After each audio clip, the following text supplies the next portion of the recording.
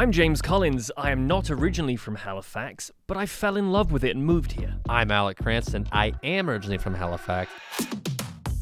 And against all odds, Alec and I found each other in the professional world of commercial real estate. Yeah, Matter of Facts was something that started a little over a year ago.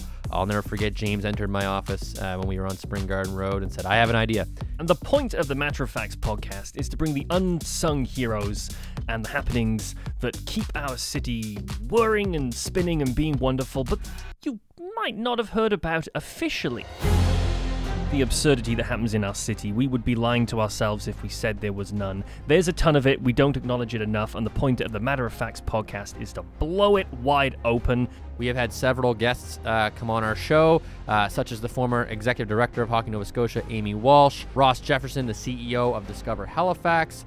We had Cruise Atlantic, the airport, and we even had the God himself. God himself, Premier Tim Houston. Premier Tim Houston, the Right Honorable. We had him on to end off season 1. Our episodes do center around our esteemed guests, but we still have our regular segments, such as Insane as the Crane. Insane as the Crane. Insane as the Crane. Reddit Roundup. Reddit Roundup. Diving into the world of Halifax Reddit, which has been nothing short of entertaining. You never know what you're going to see there. So make sure the Matter of Facts podcast is a part of your monthly calendar. Just like that mortgage payment, it is something you do not want to miss because the consequences are serious.